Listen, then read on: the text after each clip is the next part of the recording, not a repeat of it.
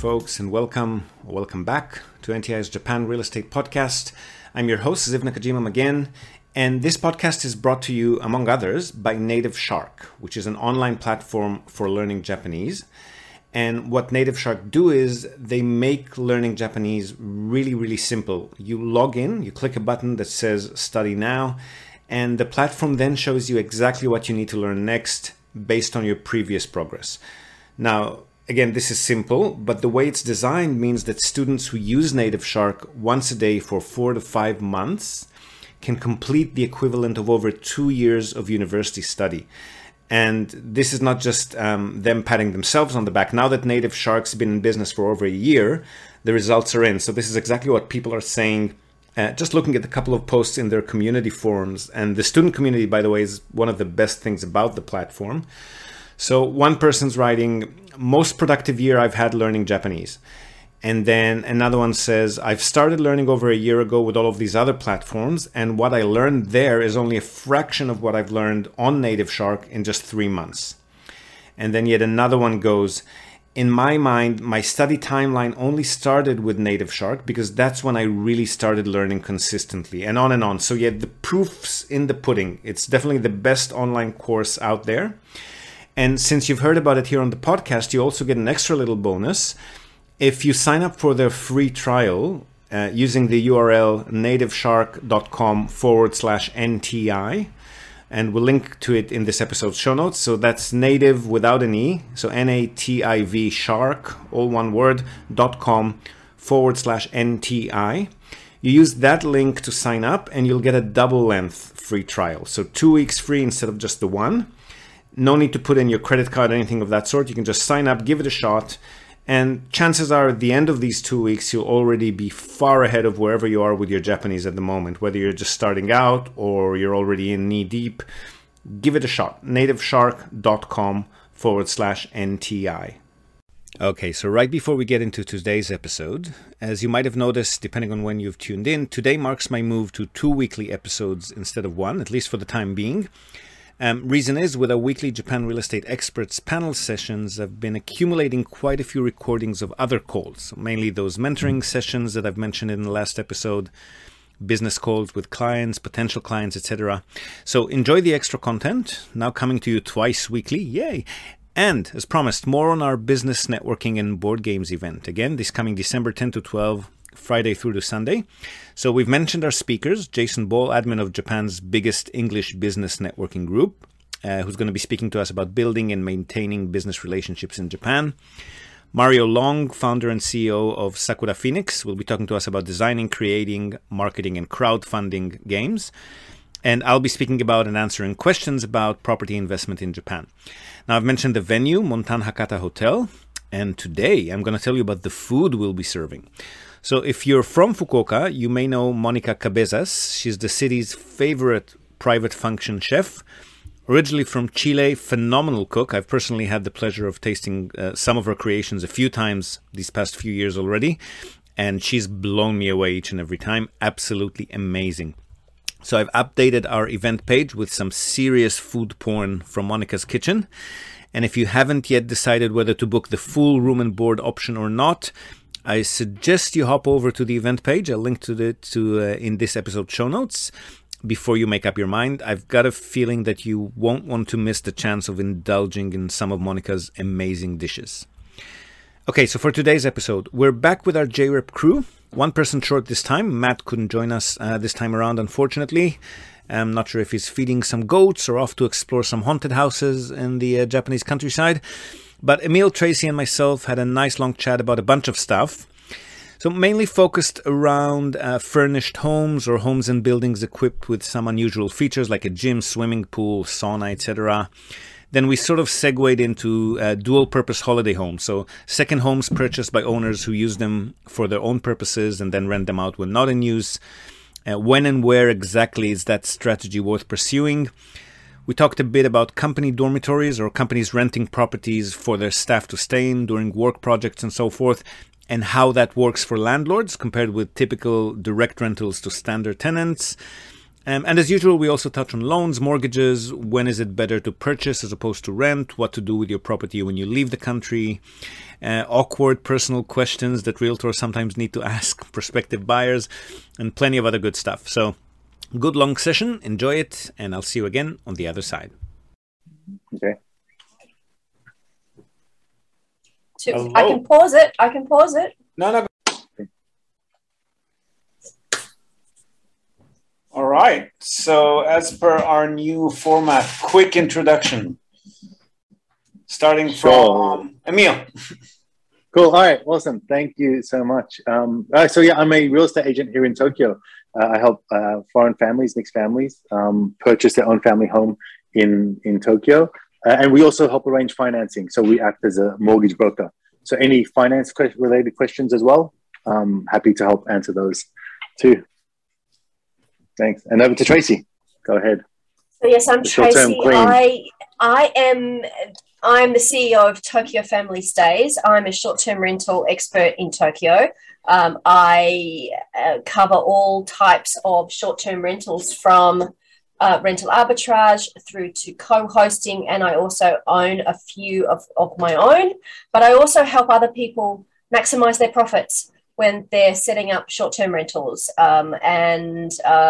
I've been doing this 10 years and I love it. It's been great. So I can help you if you're coming to Japan and you're needing a place to stay, or if you're wanting to invest and have short-term rentals in your cash flow portfolio.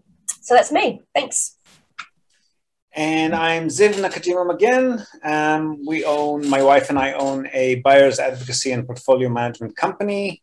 And we basically liaise with people like Emil and Tracy and Matt, who's not here. We'll do a third person intro for him, in helping them purchase and research and do due diligence on and profit from property investments anywhere in Japan, or to buy holiday homes or land for development or anything else that they need anywhere around Japan. And our missing member today is Matt Ketchum, and he's a co-founder and partner in Akiya and Inaka, which is a company that helps people investigate and purchase and renovate, if necessary, old, abandoned or vacant homes in the Japanese countryside.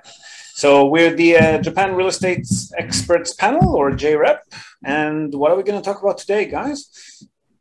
JREP. This is new. I like it. JREP. I like it. Yeah. Okay. Can we have like t-shirts that say JREP? We were just talking before we went live about gyms and how that first of all they're not very common because of space being at such a premium. Home gyms, right? Home gyms. Like fitness gyms, yeah. Home gym equipment. But there's a whole bunch of gym equipment that you can buy that fits into these small properties. So, Emil, what's out there that work for a home gym? Home gyms. Okay. Home gyms are I think it's a very personal kind of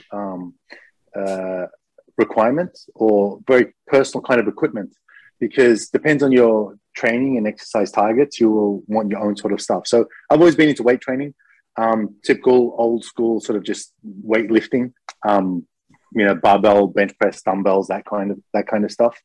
And I'm pretty big in terms of my size, so I like to lift heavy. So I've got pretty much a full setup. So I've got bench, like a proper weight rack, a full size Olympic barbell, large weights. They are quite but it's hard to find space in a house. And also, if the issue I think is if it's an apartment, you're definitely not going to be able to do like deadlifts. There's lots of thuds, lots of thumping on the ground. So you need to be careful about your space. I've got a house, so I've got it in my house, and when I do deadlifts, the house shakes. When I sort of like put the weights down, etc. So you need to be, you need to buy something I think that is suitable for you, and the kind of exercise that you want to do, but also be very conscious of the space that you have. Rooms. Well, neighbors. If the neighbors not so, but if you're in an apartment building, then what's on top and below is is definitely a concern. Again, because I have a house, I don't have to worry about that. I just need the width and the physical dimensions of the room to be adequate. But if you jump on Amazon, to be honest, I think there's lots of stuff on Amazon that you can just get to meet your needs. Unless you really have a large space, what's common in Australia is a very large, like all-in-one home gym, right? You know, those ones you see, it's maybe like $1,000 or so, and there's maybe multiple stations in one large unit with some cables and like a weight stack in the middle and a bunch of cables. That's going to be difficult, I feel, to do in a Japanese property.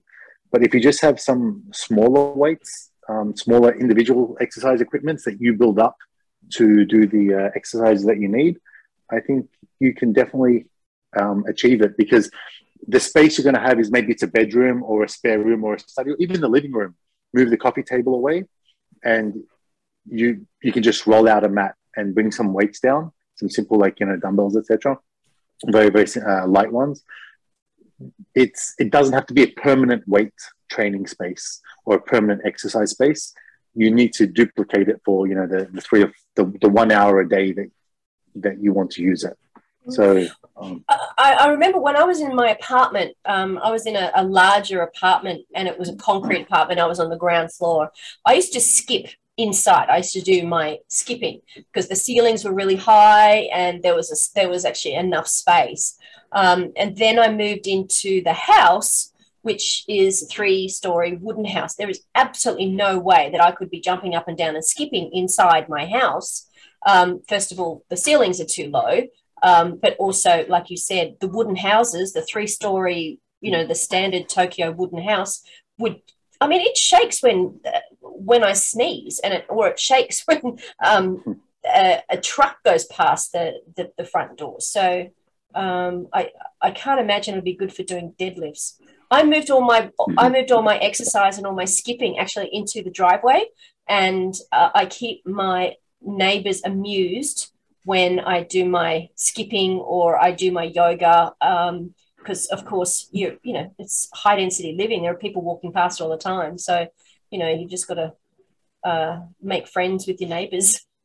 Have any of you ever had a rental property where you had any kind of gym or any kind of like personal features that tenants actually found attractive? Did that attract more tenants, less tenants? It's funny you mentioned that, actually, because I've just listed a property on Tokyo Family Stays that I'm looking after for an owner who's left, and he converted one of the bedrooms in the apartment to a home gym. So has the bench and has the free weights and what have you. But that's the first time I've seen one, and I'm not sure about larger sort of expatty type buildings that have a gym built in. Often they'll have relationships with the gyms, or people have gyms at the office, or you know, Tokyo American Club, for example, they would go and use the gym there. But I haven't really seen. I've seen apartments with pools, and even that's fairly rare. That's sort of very much the high end expatty type apartment buildings. But ones with a gym, Emil, have you seen one? So usually homes and apartments, a gym is not a built-in facility, right? It will be it'll just be like the owner's individual items that he's put in there. So if it's for sale, they will take it with them, right? If they have like a training room, a bunch, like a bench press and some weights, etc., they generally take it with them, or they need to sell it. Chances that someone else will want that exact equipment is unlikely. Yeah. Okay. So it's quite personal, and even if the person does like training, the fact that they want it as a dedicated training room is not. Is you know, they'll probably use it as an office or a different kind of space. It's a very, very niche item to take up an entire room, dedicated room, when the cost of a room, the cost of space in Tokyo is so expensive. That's for sales. And even with the issue with rentals is if it's something that you leave in the property, then the owner needs to take responsibility for it to maintain it, as a rental. So, for example, I've got a property now. We were using it for Airbnb for short-term stays, but because of COVID and whatnot, we got a regular Japanese tenant in there, so a long-term regular rental lease. And we asked them, look, do you want to keep any of the existing furniture? Because it was fully furnished. Do you want to keep anything, or do you want us to dispose of it? But the condition is anything you keep, you be aware that it is just leftover item. And when you leave, you need to dispose of it. And we as the owner are not taking any responsibility for it. Yeah, we've had a few leases like that. So the tenant would ask, oh, could you leave that? Yeah, well, we can leave it behind, but we're not responsible for maintaining it. And you're responsible for checking it out when you go. Sure. So one of the items that they're keeping is the washing machine. Okay. And so I don't want to be responsible for ongoing maintenance and repair of that washing machine. Right. Yeah. So he said, look, you can keep it, but it is what it is. And if when you leave, you need to dispose of it, or you can, or any repair, maintenance, you need to take care of it yourself. It's not the owner's responsibility. The only thing we're taking care of is the air conditioner units, because that's ours. So we don't want the person when they leave to take them with them. We have had some cases though, and in Tracy's world, I think that's actually the norm rather than the off case. But we have had some cases where, like for example, if there's quite a bit of competition in the area from comparable properties, and if we don't want, or the owner doesn't want to reduce the rent, then sometimes the property manager would suggest to furnish the unit. So to put in white goods or appliances, to put in a sofa bed, like a folding sofa bed, a TV, a microwave, minibar fridge, and so forth.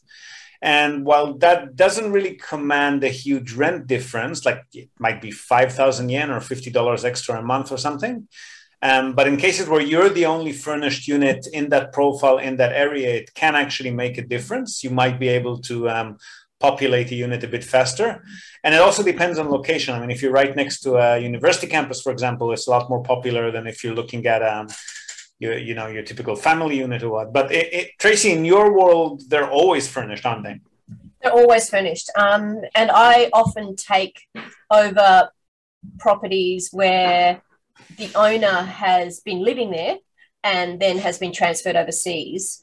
And then they want to come back and use their own stuff and their own properties from time to time. And I mean, it suits the owner because, first of all, they don't have to dispose of everything. They don't have to ship it away. If they're going overseas, they can't, they've got to get rid of their fridge, their washing machine anyway, because they're not going to work in, whatever country that they're moving to. And it's just a pain in the neck. Sizes are always different. So that's why it's good that I take over a property rather than it going out to long term. So there's for those reasons I mentioned, but back to having air conditioners looked after or not. I've worked with landlords where it's been very clear in the contract. All right, the air conditioner was here when you moved in. We are responsible for that. So when the air conditioner has crapped out, 6 months, 8 months, 12 months into a 2-year contract, I've been able to say, hey, buddy, the air conditioner's crapped out.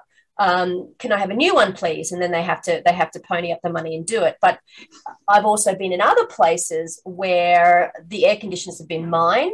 And so when the air conditioner has crapped out, then I have to replace it. So, I mean, that's one of the biggest... You've rented a place and you had the AC installed? Yeah, I've actually had a number of places where the air conditioner is mine.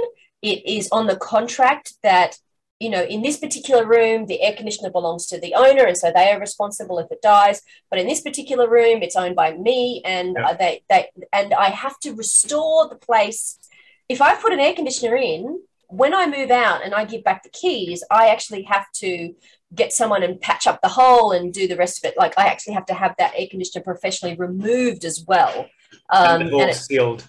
And the hole sealed, or it back to back to the state where I rented it at. So, or alternatively, you could reach, I know that in our case, for example, we haven't had many of those, but in the one or two cases that we have, we kind of reach an agreement with the tenant saying, oh, you just leave it behind. So they kind of give us the secondhand aircon unit, and then they don't have to go through the expense of removing it and sealing it and disposing or moving it. And then we actually get a bonus of an extra AC unit.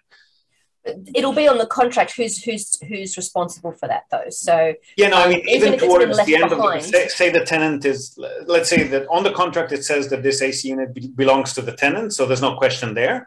But as they give us the notice that they're leaving, they've asked us, well, do you maybe want it?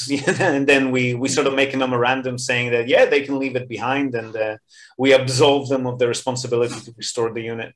Yeah, I've done that before too. But I think the biggest difference that people will recognize when they come and rent in Japan, as opposed to even when you buy, white goods are not included necessarily. So fridges aren't included, washing machines aren't included. Air conditioners are, but there's no central air here, and I think people get a bit confused, when they're used to, especially coming from North America, that air is like central heating or central air is included. It's not here, and we use these, like you can see one behind my head here, that's like these silly units that are so inefficient when you think about it, but it's just the way things are. And you were about to say something, Emil. I cut you off. Well, I actually like these individual units because I can just focus on one room and have one room really controlled the way I like it, rather than the large central units. But I think one of the points I want to go back on that you mentioned, Ziv, slightly is the type of tenant that you have, like putting white goods, being the only property in that particular profile that has air conditioner and fridge and washing machine, etc. I think for one-room apartments where it could be university students that don't have money to move these things, or they've just moved out, it's their first property, right? Their first time living for 2 years, and there's no point in them buying anything. Yeah, exactly. Like they don't have their own items. Yeah, right. They're just living in their parents' house, so there's upside for that kind of property. The property I was talking about, it's a house. It's a 3-bedroom standalone house. Whoever is moving in there, often they already have their own furniture. Yeah. Okay. They've already got their own stuff, most likely to family. So they don't need so much stuff. Air conditioners are quite costly to move and install. Yeah. So that's probably the only item. It could be possible that the other person had their own air conditioners, right? But often those ones are a bit of the exception because there's an installation fee, and quite a significant installation and removal fee. Okay. So it has to be done by a professional. Yeah. It's got to be done by a professional. You can't, anyone can move a fridge in if you've got muscle, but not anybody can move an air conditioner in and out because there's gas involved and all sorts of things. So you've got to be really careful with that. Yeah, often the installation, and especially if it includes a removal and disposal of an old unit, that can come up to the price of the unit itself. So you're actually... You might be paying $500 for the unit, and then another $300-400 to have it installed and remove the old one, etc. But we've had cases with furniture specifically, because we service a lot of people that are buying holiday homes, and they'll be coming in from overseas. A lot of times we'd be buying properties for them from just like an older couple or an elderly single person, and they'd have a lot of old school Japanese style furniture in the house, and they are thrilled not having to move and dispose of that. Just makes their day. And the foreign owner who's buying into like a traditional looking old Japanese home, they're even more happy that they've got all of this stuff around, so we'll always get the question, like we'll actually get pictures and lists of everything that's in every room. And they'll ask us, please mark what you want us to leave behind.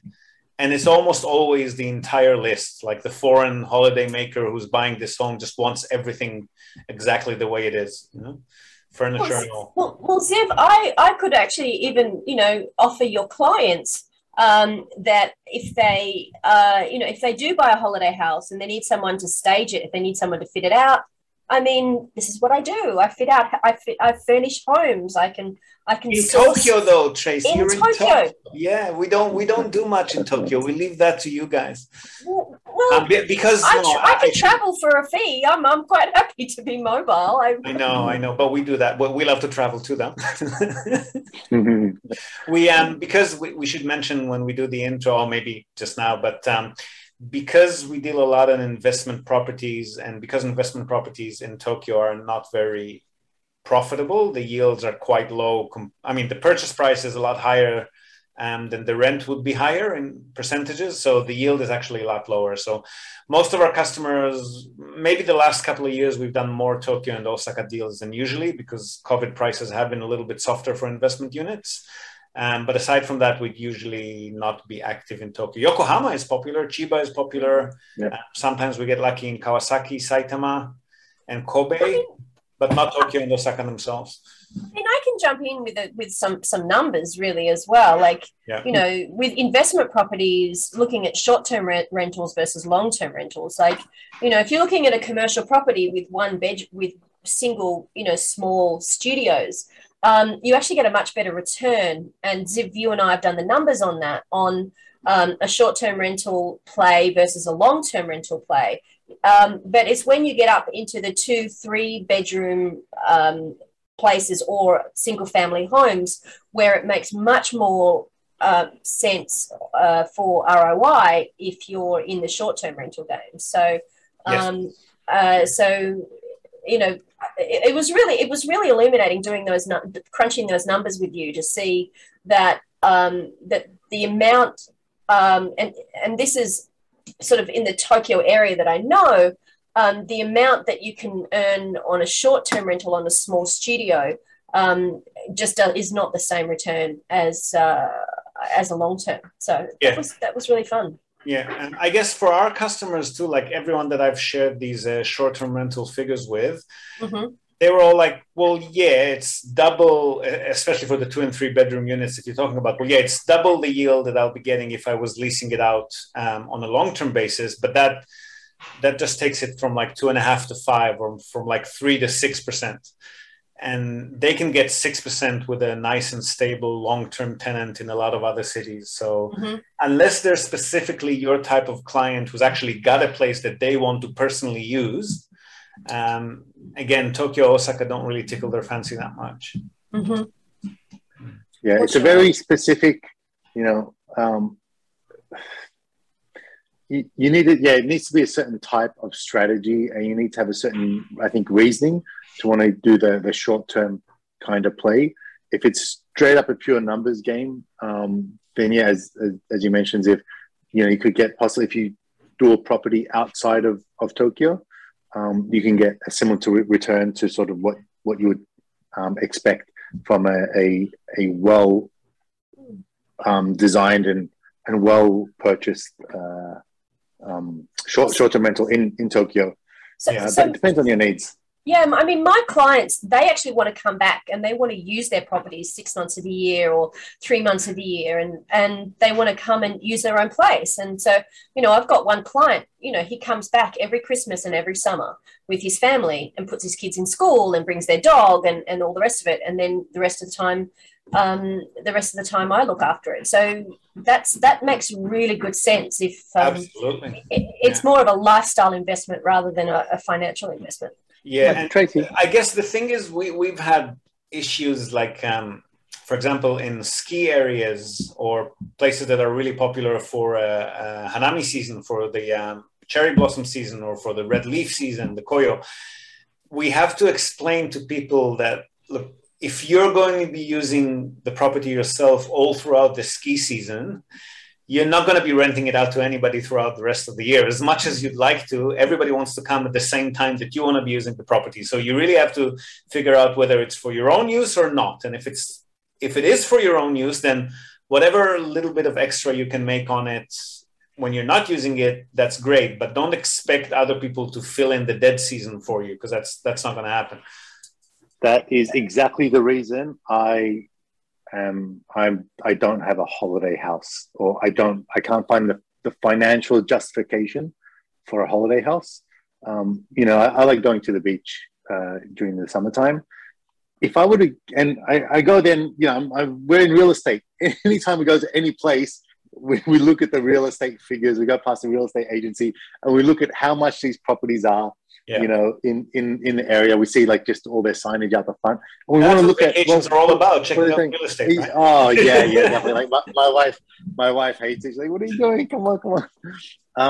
But my thinking is very much that if I have a house and I want to rent it out, but then I think I'm going to rent it, and then that way I get to use it in a holiday season. I save by getting to use it for free. Yeah. Well, there's the lost cost of if I'm staying there, if it's 20,000 yen a night or 10,000 yen a night, whatever I block for that period is money that I've lost. Yes. And so my thinking is, you know what? Rather than owning it, and managing it, and having to put up with it, especially it's not a place that's designed to be optimal short-term rental, a financial tool. Rather, it's a place that I want to be able to holiday myself, and then when I'm not holidaying in it, I get some money back, right? So it's not designed as a financial tool as much as it's designed as my holiday space.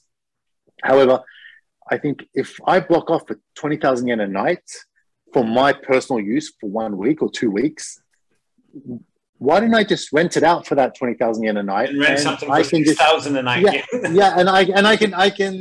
I can just rent my own place. Well, even if it's the same. So it's like, hold on, whatever I block off or I reject to have it to my own personal use, that's going to be a loss. I may as well just spend that and rent an Airbnb, the same or similar property for a similar price, for when I want to use it and not have to deal with any of the management headaches at all. Yeah. The place, and I actually just did this, I do this every year and I get the same result. But the place I went to just this summer, it costs 20, the management fee. Look, the property is not so much, but the management fee and the repair fee for owning the property is about 25,000 yen a month. That's a condo unit. Yeah, it's a condo, right? Yeah. And so which is fine if you're not going to live there permanently, right? But for 25,000 yen a month, I'm like, hold on a second, that's 250,000 yen a year. I don't spend that much on it just for the times I want to use it. Even if I want to go 3 or 4 times, I'm not going to spend that much. So am I really saving by having this property and trying to make it, going through all the ins and outs and the capital investment I need to put in? Well, the only exception is if it's really in a place that's kind of evergreen throughout the year. So like if it's a city, if it's a metro property, if you're talking about, for example, Tokyo or Fukuoka or to a certain degree, Osaka and Kyoto as well, then yes, you would probably, when the tourists are here at least, you would probably have somebody who will want to rent it throughout the year, maybe not, at the exact same vacancy and occupancy rates, but there would be interest. But if it's a beachside property, winter resort type property, anywhere that's only really catering to a specific season, then that's probably going to be the time that you're going to want to use it yourself. It's not worth it. No. Yeah. I find, from my assessment, it kind of becomes worthwhile if you use it really regularly, 2-3 times a month. For example, for 4 months of the year or 5 months of the year, you're there every other weekend.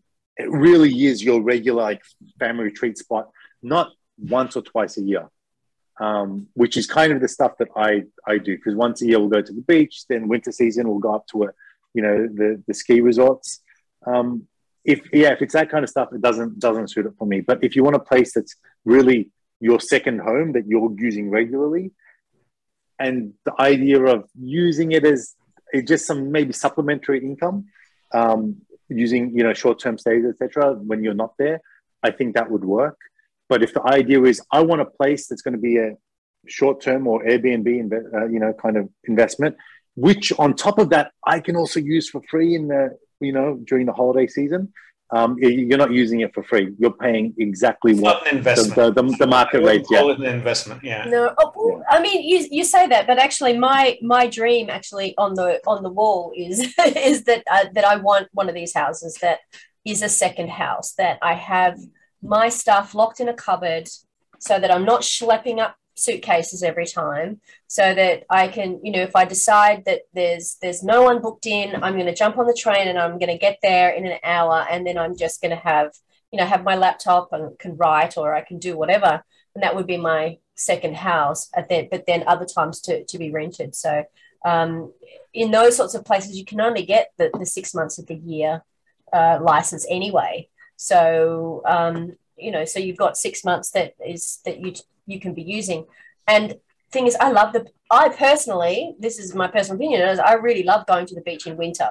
And there's just something about, being cold, but being next to the ocean. So that's my dream. So but the more flexible you are, the more that becomes an option, I think, right? Like, I know a lot of people that go up to ski in a certain area, a certain time of the year, but then they're saying, this area is gorgeous in the spring. Nobody's even aware of that. But if you come here in the spring, it's gorgeous. It's green. There's flowers. There's like river rafting activities that you can do. And, it's fine for them to rent it out during the winter, and maybe they go to somewhere that's not as expensive for their ski, and then they use the place during the spring when there's not that many people who want to rent it anyway. I've got friends with rentals up in Hokkaido, and it's a good long season up there. So they'll block off maybe a week or week and a half for themselves. And then the rest of the season it's all rented out, and then they go up and use it in the summer as well. So I mean, it really is. There's so many different options. It's really down to, there's no right way or wrong way to do it. It's just whatever works for you and your lifestyle. Well, for you and your management company too. Like, we've got management companies up in Sapporo that that we asked them to manage an apartment like you do, Tracy, on behalf of a customer who's going to be using it on holiday. And then he's giving us a list of, okay, we're going to come for 2 weeks in March, and then we're coming for another 4 weeks in October, and another 5 weeks in December. And the property manager, well, look, it's not really worth it for us to take on this property because we can't make enough to just justify the advertising and the cost that we're going to be putting into it if you're using it for like a quarter of the year, right? Well, the people that I know who use their properties up in Hokkaido, when they go and stay in their own place, they pay the property management fees because they're just not paying the rental. So okay. So the things like the cleaning they'll have a cleaning crew come in every 3 days and or come in and do a quick clean every day. They'll still pay the daily rates as if they were a paying guest. Okay, so the PM gets their 20 or 25% of what it would have been if they were renting out the place. And they just pay it flat. So the owner will go and obviously they're mindful of their property manager who is there to make a buck as well. So they'll pay the property management fees. They just won't pay the tariff for the nightly stay. That's a really interesting setup. Actually, I should suggest it to a few people. Thank you for that. Yeah. You're welcome. I'll send you my invoice for my consulting charges. Please do. I wanted to sort of talk quickly just on that topic of before about leaving items in the house. Yeah. Leaving furniture and stuff and air conditioners, just to sort of just to wrap that one bit up. I think the idea is like, is it worthwhile leaving furniture or not? Definitely, if it's a short-term stay, yes. But if you're looking for regular rentals, unless it's sort of college student, single room type places, generally, no, it's quite difficult. Expect that everything needs to be taken out. That's why like a lot of people feel that it's wasteful, and they want to. That's why they want to think, look, maybe I'll do short-term stays because that way I get to keep my furniture rather than dispose of it. However, when you really calculate it, think like, what's the cost of disposing? Because when we talk about houses or these 3-bedroom, these larger places, maybe anywhere from 200 to 400,000 yen a month is what the rental is going to be. if you spend an extra 1 or 2 months or 3 months trying to find someone that is willing to live with your furniture, it's not worth it. You're probably going to lose out more than what the furniture is worth. And then, again, is it whose furniture is it then? When they leave, do you as the owner get the furniture back? Do they just leave it, or do they take it and dispose of it? It's quite complicated, I'd say especially if you want a typical lease. If you're emotionally attached to any of the items, that becomes something to think about. But if you're just talking about, I don't want to throw it away. Well, you don't have to throw it away. You can contact the local recycle shop. They're not going to pay, prime dollar for it, but they'll come take it off your hands and give you like $100 or what for it, right? No, you normally have to pay them to take it away. Yeah, the recycle if it's old and disgusting, but we have been paid by them if it's good stuff. Oh, the recycle shop? I've never had that. Had that. Yeah, they just recently they paid us, I think, not much, just like 5,000 yen, so about $50, and they took an old fridge, microwave, and sofa bed off our hands. So I guess they sell it for at least double that, right?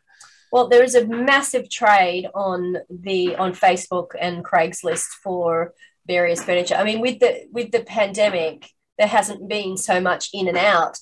Yes. So furniture is pretty much secondhand furniture is pretty much worthless because there's not a lot of demand for it. If anything, there's a lot of people getting rid of stuff. So no one's moving that much, are they? No one's, well,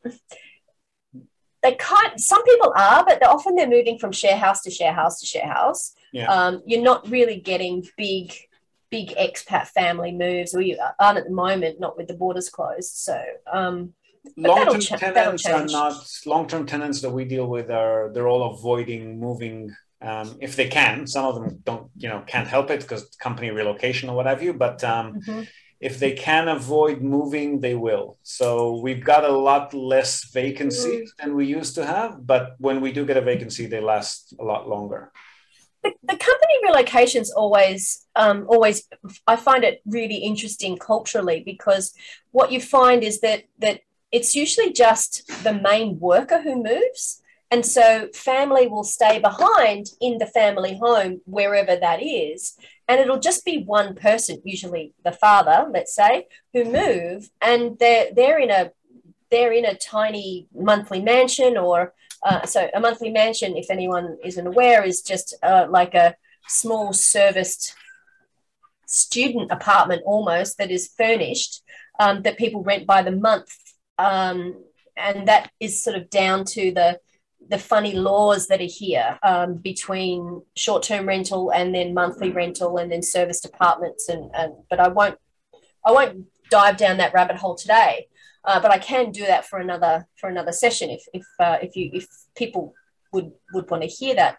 But I just find it really interesting that Japanese families would tend to keep the family house, and then it's just that the father that goes wherever the company sends them. And I just, it just is not something I'm used to or have grown up with. But do you see that a lot? Do you see that a lot, Ziv? We do. We mainly deal in singles or couples apartments. So the relocations that we're facing are usually just a single tenant moving out because they have to. But I think, but on a personal level, a lot of the families that I'm in touch with, like friends and stuff, this obviously happens a whole lot. But I think the main difference is, and this is probably getting a bit more into like workplace employment relationships and even family dynamics, but in Japan, as opposed to other countries, these company shufflings and relocations are a lot more frequent, right? Like you'd have a person living in Tokyo, and then you're not going to be spending 6 months in Osaka. The next 6 months you're going to spend in Fukuoka. After that, you might be back in Tokyo. They like to send people. Part of the Japanese employment ladder, if you will, is to send them over to different company locations and branches, especially with the bigger companies, so that they can experience the whole gamut of how the company operates before they go and get promoted. So obviously, especially if you got kids involved, relocating an entire family every 6 to 12 months is ridiculous. So it does make sense. And a lot on a very personal, cynical side note, a lot of the wives are actually very happy with that. As a I mean, husband, I'm sure. I'll just say that these are the people who have been renting my short-term rentals since the borders have been closed, right? They're the people that have been keeping my business going because, before the pandemic, I didn't have any Japanese clients at all. It would be all inbound tourists. And then the borders shut. And so it's like I had to very quickly pivot. And I think I've pivoted more times in the last 18 months than a ballet dancer. But that's who I've found is there's people who, actually one of my clients right now, his wife and kids are in Fukuoka, interestingly enough. And he's here for a couple of months, living in one of my houses, and he's loving having the house because his wife can come and visit. Whereas before, when he was in sort of small dormitory type situations, there was just, they're grim. They're not a holiday at all. But at least this way, his wife, when she comes, they can have like a little staycation in Tokyo. Whether they're grim or not depends on the company, actually. Companies with a bigger budget tend to rent nicer places for their employees too. And it also obviously depends on the rank of the employee. True. Well, I mean, maybe I should make friends with a lot more companies and say, hey, put your staff in my houses and for 6 months, because they're fully furnished, they've got fast internet, all the rest of it. So there are property management companies that specialize in that, more on the monthly rental than the actual minpaku, short-term stay. But there are quite a few property managers. Like if you're a property management company that deals primarily in monthly rentals, and we do work with a few of those, then it's one of the primary pillars of their business is to access these kind of companies' relocations. I pay a commission, no problem. I also think I got Andres. I was going to say, put me in contact with them, Ziv, because borders aren't opening anytime soon, so yep. I've still got vacancies. The two that we work most frequently with are in Fukuoka and one that covers Nagoya, Kyoto, Osaka. So if those areas are interesting and you got properties there, let me know. Tokyo family stays. No, don't do that in Tokyo. The Japanese salarymen that I know, the office workers that get relocated, it tends to be more sort of 2 years kind of stint, not just there for a few months. And so I think if it's a few months, then definitely a furnished apartment or monthly mansion is the option. But most of the guys that I know that have done this basically just end up getting a typical rental, which they need to furnish, because monthly mansions are a lot more expensive per month for the company, right? So it's easier for them actually just to get an apartment, and that's where the guy stays for the 2 years or so. And also, they say it's like 1 to 2 years. It may extend, right? It's really up to the company. But yeah, they tend to not use the service mansions or anything like that. It's a typical small 1 room or 1 LDK kind of place. It'll often be like in our case, if it's the longer type of leases, then it'll actually be the company renting the place for the long term on a 2-year renewable contract, because they know that once this guy goes back to the head office, they're going to be sending another person there. Now, we're going to interrupt this broadcast. I always wanted to say that. We're going to interrupt this broadcast to give you a quick reminder that NTI is now partnered with Mita Securities Hospitality Property Fund, and they're offering their mind-blowingly gorgeous Machiya townhouses in Kyoto. So there's 4 of them, each about 100 years or older, lovingly restored and renovated to modern standards luxury.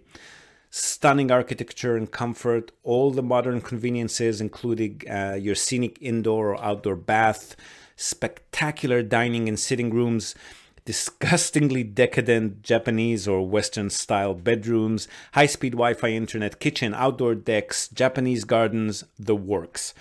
Now, each of these homes can comfortably host 2 or 3 families, including kids. So anywhere from 1 or 2 guests and all the way up to a dozen or so. And you can rent the entire house to yourself. So no other guests. It's all yours.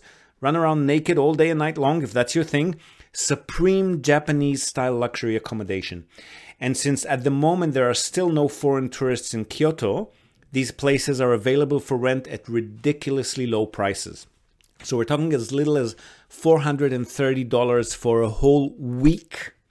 That's right, luxury accommodation for an entire clan, 2 families or more, for as little as $400, $500, or $600 a week. Obviously, the longer the stay, the cheaper the rate is, but you can rent these for anywhere between 1 or 2 nights and up to a month or more. So perfect for a weekend getaway, extended holiday, workcation, family reunion, company retreat, or even as a gift to a valued client, whatever you might have in mind. And if you book these through our website, you're also going to get an added bonus of 1 or more 3,000 yen, so that's $30 QUO cards, QUO. Those are gift cards that you can use all around the country in convenience stores, restaurants, various stores, lifestyle shops, you name it. The number of cards you'll get depends on the length of the stay, but you'll always get at least one of these. So if you're in Japan, or even if you're out of Japan, but you think that you might be able to get in sometimes in the next year or two, and you've been thinking about spending some time in Kyoto, this is your chance to nab the best accommodation deal possible. So we'll link to the bookings page, which also has some amazing photo galleries for each of these properties on offer. Now, they all come with a fully equipped kitchen, but you can also choose to have your meals delivered to the property if that's your thing. The operator can arrange that for you at very reasonable prices. And if you can't see the show notes for any reason, just go to our website, nippontradings.com. That's NIPPON Tradings with an S, all one word, nippontradings.com/Kyoto-holiday-rentals. Or just go to nippontradings.com and you'll see the Kyoto Holiday Rentals option on the top right menu bar.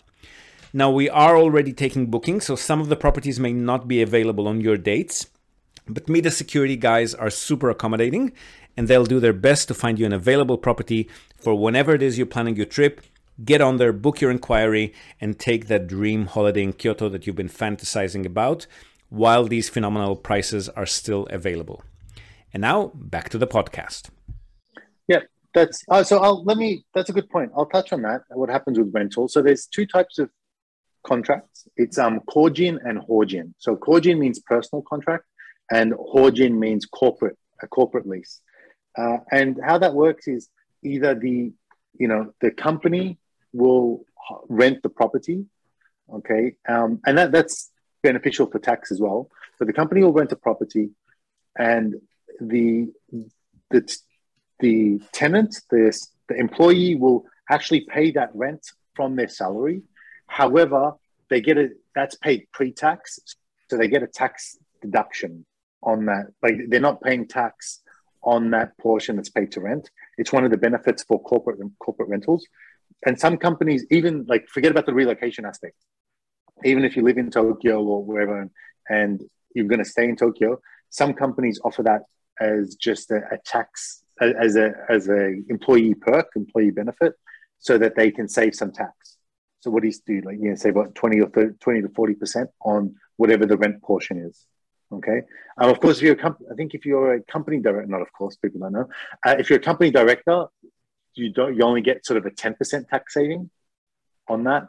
But if you're just a regular employee, you get almost the entire amount.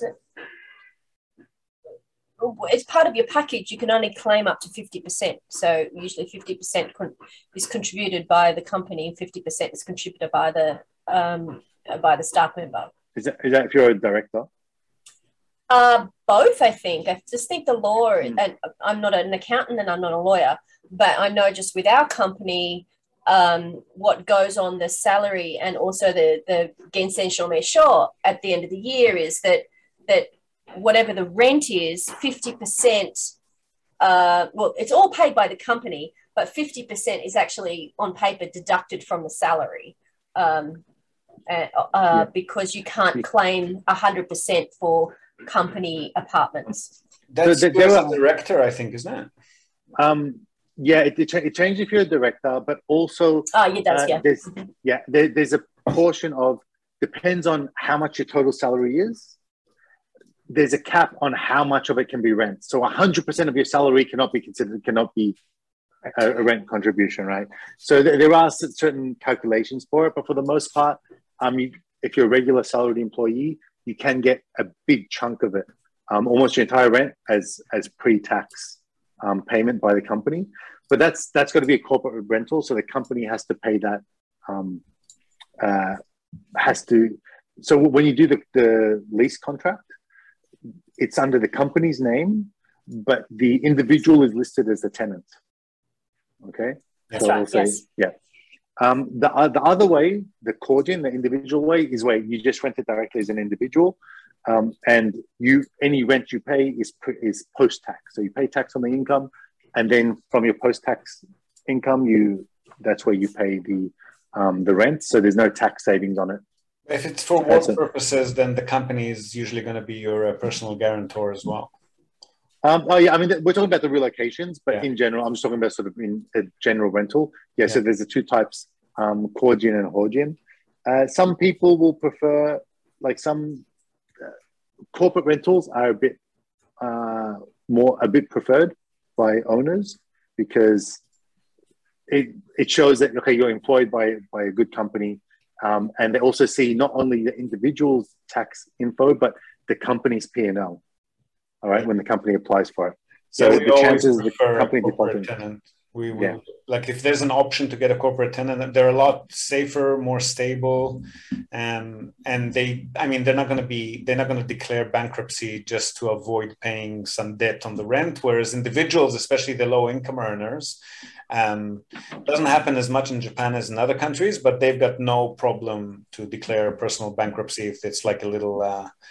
If they're running like a little izakaya or a little anything of that sort, and they put a couple of their people in units that we've been managing for them, and just stopped paying the rent. We had to kick the tenant out, and then when we came up to we declared bankruptcy. You can't touch us. But that's not going to happen with a big corporate employer or even a medium-sized corporate employer. Yeah. Well, one thing to clarify is some people are like, they're kind of a sole proprietor, but they have their own company. And I say, what if my company rents this property? Yeah, example, right? And but the owner of the property, when you do the rental application, we will ask, look, okay, you're the individual, and okay, it's a corporate rental. Your employer is renting. Okay, who's your employer? All right, we get the documents. Who's you can't be a guarantor for yourself now. Yeah, well, they try though. Yeah, who's the director of the company? You, okay, how much is revenue the company making? How many staff? Hold on, they've only got you. You're the one employee. You and your spouse, you and your husband or wife are the only two employees. This is no different than a sole proprietorship. An individual lease, basically. There's no difference. Yeah, exactly, right? You're just putting it on the company versus someone that works at Goldman Sachs. Well, look, if Goldman Sachs is doing the corporate lease, then great, I'm comfortable with that. But if you as an individual, you're as a corporate lease, isn't making me feel a lot more comfortable. No, they usually do that for their own tax benefits, right? Like the reason that they would do that is because putting it under the company name makes it work better for them financially, but to us as a landlord, it makes no difference. Oh yeah, I'm talking from the landlord's landlord's from our perspective. Yeah, so just go for it if you want to, but I still want a rent insurance, a guarantee company with that. Well, yeah, it's interesting though. I have heard. So there's another agent that I work with that she's having a lot of trouble finding landlords who will rent to foreigners right now, and it's because because the guarantor companies are just saying foreign name, not interested. I mean, these are people that work at the embassies. These are diplomats, diplomatic staff. It's been a real problem just these last few months, and a lot of that's because of the pandemic. There's so many people left, and so many people left delinquent bills, unfortunately. There are quite a few guarantee companies that cater specifically to foreigners now. Oh, I don't know. This is just an anecdote. I don't know. I don't know more of the details on that. But Emil looked like he had some information on that. Well, I was going to say, I haven't noticed. I focus in sales, right? So more individuals buying their own family house. I don't do rentals so much, but I can't say whether or not recently I've noticed it being more difficult for foreigners to get the guarantor company to sign up on it. But what I have no, what I can say, which has always been the case, is renting is such a challenge for foreigners, right? Unless you're looking at the 200 to 300,000 yen a month upwards, which in that case is common for the building managers and companies to accept foreigners, because generally if you're paying that much rent, you're more of a professional. Like you're in a more, how I say, your overall income is higher than someone looking at like the 80,000 to 120,000 yen a month. Yeah. Right. So often the company you're working for is also a bit more, maybe larger, more reputable, the nature of the business, etc. But yeah, it's always tough. It's always really, really tough for foreigners to get a place, that's one of the reasons I moved into sales or into I bought my own place. I didn't like dealing with that. I've suffered through it. I've had so much difficulty. There are always stories of, oh, well, my wife is Japanese. But when you apply for the property, the owner will see that, oh, it's a Japanese person, but also they're married to a foreigner. There's a foreigner there, right? And whether or not you have permanent residency, there's issues with culturally they may, we've discussed in the past, right? The owner, we can say, oh, it's just discrimination or blatant racism. But there are other factors that, we've discussed before that, well, what about just language issues, cultural issues, or just the risk that if there's a foreign partner, they may just relocate. Okay. It may be easy to leave to another country. And it's a higher risk that they're going to end the tenancy early, which is not attractive to owners. So I think because of this, that's always kind of going to be the case. It's difficult to rent. But for buying, we never have this kind of racism or discrimination to foreign purchases. If we make an application to buy a property, they'll say, okay, who's the foreigner? If I tell them their name or whatnot, or who's the buyer. If it's a foreign name, they'll say, okay, I say, yeah, but he's from this country. He's got permanent residency, and the only reason that's important is, can he get finance? Can this applicant get financing? And if this person can get financing, then that's not an issue. And that's the question that is the same whether they're Japanese or foreign, right? Even a Japanese person, what's their employment like? Can they get financing, right? Or if they're foreign, yeah, do they have residency? Can they get financing? So yeah, that's why I like, once you own a place, it's just the peace of mind, the comfort that you have is unbelievable, which is why one of the reasons I got into the sales side of things. It's just so much nicer being able to help people buy their own family home. We have had a few cases where owners, especially old school elderly owners, just outright refuse to sell to a foreigner, like whether they're concerned about the buyer pulling out at the last minute, because foreigners tend to be a bit more of a tire kickers than Japanese, or because they just don't want their precious house to go to a foreigner, like from a more old school, I don't want to say racist kind of point of view, but some of them are like that. Not many, but some are. Yeah, you don't get that in Tokyo. I would imagine not. Yeah. No. Yeah, no. Don't get that in Tokyo. But I do notice that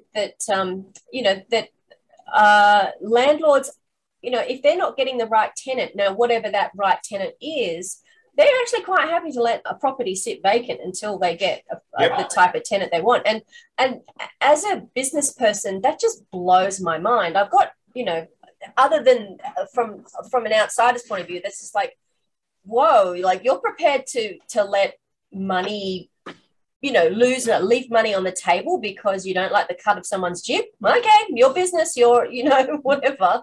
But I said, mind blown. But fortunately, it's a big country with lots of different opportunities. So, yes. Rather than chasing down or getting upset about those things, it's just like, okay, well, next opportunity, there's plenty. Mm-hmm. Stop renting, buy a house. Buy a house. Exactly. Buy a place. It's just such a good deal. Can I do my spiel on the deal? Like just the financing. The reason it's such a good deal is financing is absurd. It's absurdly good if you can get the if you're eligible for the home loans in Japan. So the home loans, you can get 100% or even 105% financing is what we say. So generally closing costs are about 5% of the property value. So if you are a permanent employee and you have permanent residency, you can get, the bank can pay 100% of the mortgage. So let's say it's a 80 million yen, so $800,000 property. You can get 80 million yen for the property, plus another 4 million yen, so 40,000 of closing costs paid by the bank. So your out-of-pocket expense is maybe like $500 to $1,000, like 100,000 yen. And that's only because the home loan is in 100,000 yen increments. So if the total you need to pay out is 84 million and 30,000 yen, that 30,000 yen, you can't really, it doesn't fit the increment. So you need to pay that out in cash. But yes, you can do the deal, get the bank to pay for the whole amount. It's cheaper than moving. It's cheaper than renting, right? Renting, you need to pay, 4 to 6 months worth of rent to the agency fee and all that sort of stuff. Here, the cash outlay can be almost zero.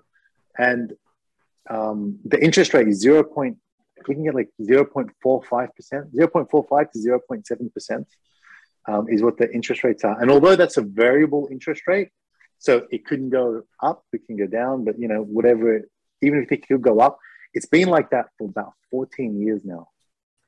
So I have a question for you, Ziv, Emil, though.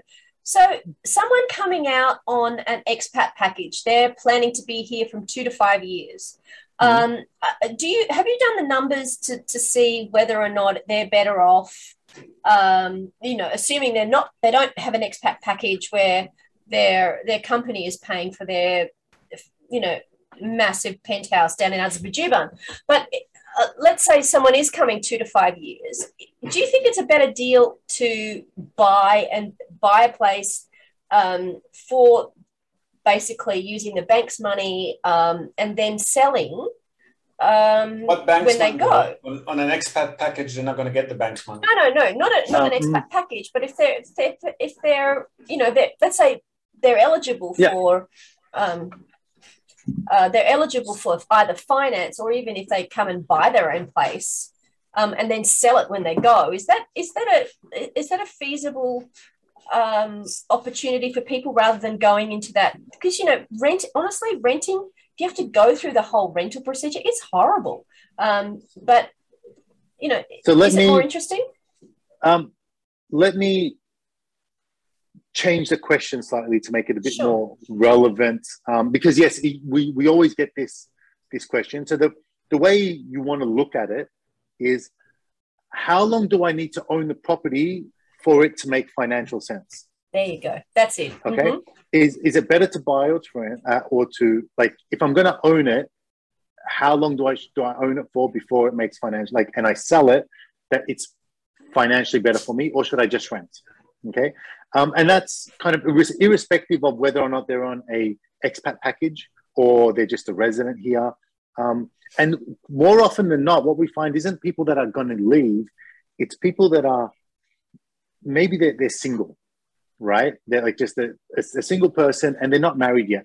Maybe they've got a girlfriend, right? Or boyfriend, or they're engaged. And I think, look, we want to buy a place now. We want to buy, they have a certain lifestyle. They want a 2 LDK down in Azabu or Shibuya. And they think, but, they're going to have kids within 3 years or so. So in about 3 years, they're going to need to sell this place and they're going to need to upsize. Okay. So that's kind of a more common way of looking at how long do you need to own a place before you sell it, and then it's a financially wise decision. Usually I say about 3 to 5 years. Okay. And that's because, 5 years, I'm a bit conservative with my calculations. So I want to make sure it's quite safe, not really borderline break even. So 5 years is pretty good. And the reason I say that is there's 5% closing costs when you purchase a property and 3% sales fee, right? So just off the bat, if we look at extremes, okay, imagine you sell it after day one. You've lived there for 1 day and then you sell it. or you've lived there for 35 years, the full life of the loan, because usually mortgages are 35 years. You've lived there for 35 years and you sell it at day 35. When we look at these two, getting the camera. When we look at these two extremes, we can kind of think, okay, along what line is the break-even point? So if you buy a place today and it's 5% closing costs, and then you sell it tomorrow for exactly the same price, property hasn't depreciated, then, and it costs you 3%. If that transaction is basically within, the same timeline, the same period, it's costing you 8%.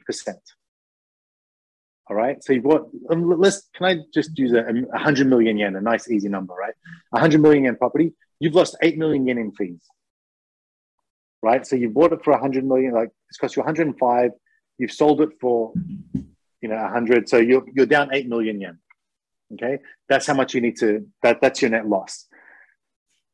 If you're paying the bank, so on a 100 million yen loan, the monthly repayments are about 300,000 yen. Okay. Most of that is principal. So it's basically 3 million yen per year that you're paying off in equity. So it's a 100 million yen loan. After the first year, it's gone down to 97 million. After the second year, it's gone down to 94 million and so forth. So basically, after about 3 years is when you've put down equity of about 8%. All right, the remaining equity is about 8% down, right? 5 to 8%. So that's why I say about 3 years. Look, and the property price is not going to depreciate that quickly, right? And so it could appreciate, but it's slow. So it's not going to be that much change. So let's assume that within 3 to 5 years, the property price hasn't changed so much. I don't want to speculate anything going up or down. But because the interest is so low, most of what you pay back is principal. So in 3 to 5 years, if you sell it, even if you sell it at the same price, you've lost 8% in fees, you've paid off, your mortgage is now more than 8% decreased. So you can pay off the mortgage and you may even pocket a bit of cash. Plus you haven't paid rent. In 5 years. Well, you haven't paid rent, but that's what the principal is, right? So that's where it's gone. Now let's look at the other end of the extreme at 35-year mark. Okay. Imagine the property is worthless. The building is worth nothing after 35 years. Okay. You've paid off the mortgage. You're paying off 300,000 yen a month. You paid off the mortgage.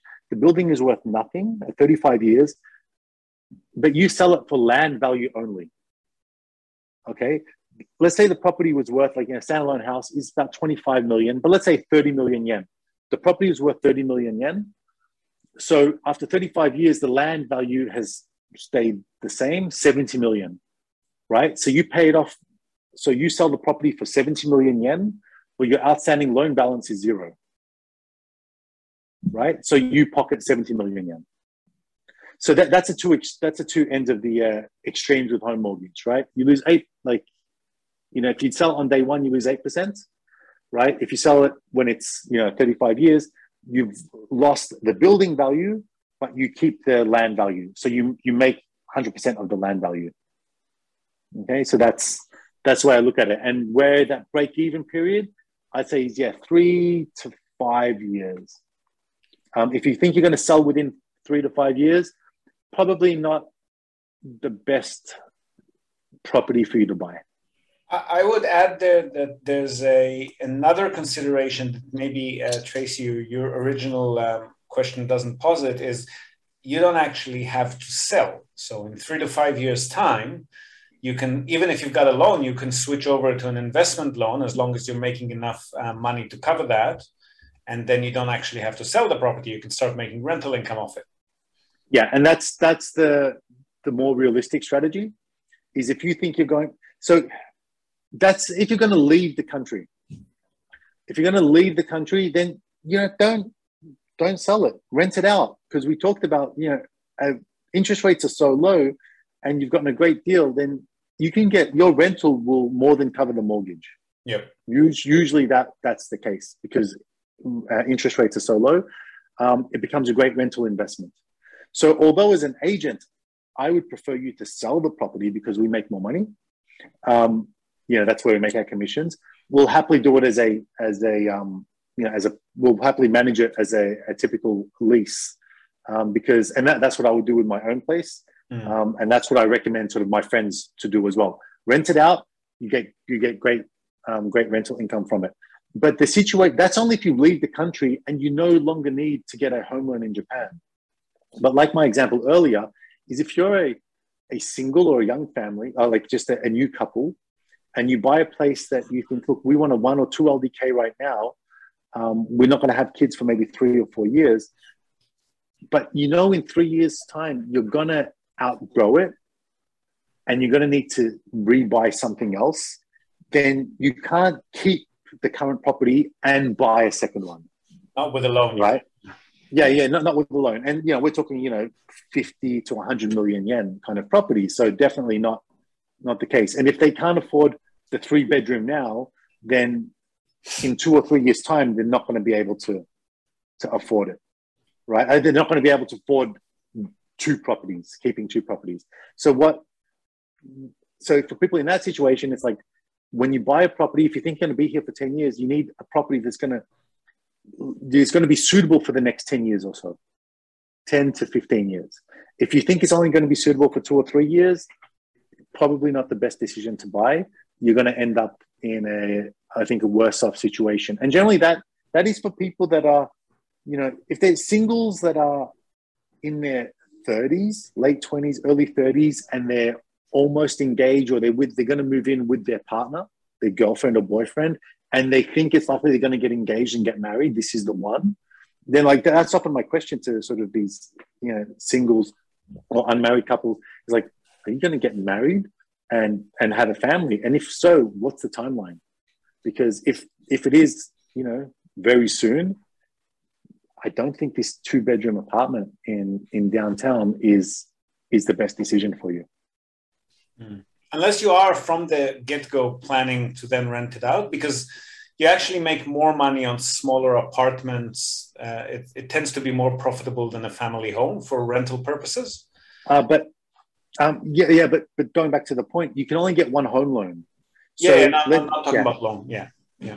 So if you're going to spend 50 million yen or 60 million yen on this property, when you have a family and you want to buy a 3-bedroom property, a 3 LDK or a house or a mansion, you can't keep this 50 million yen property and buy another 80 million yen property.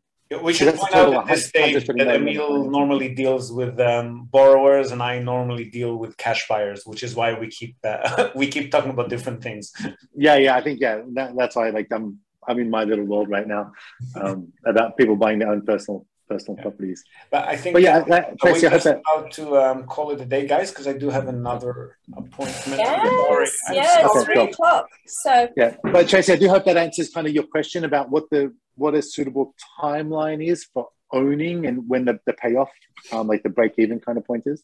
But it was an interesting thought experiment.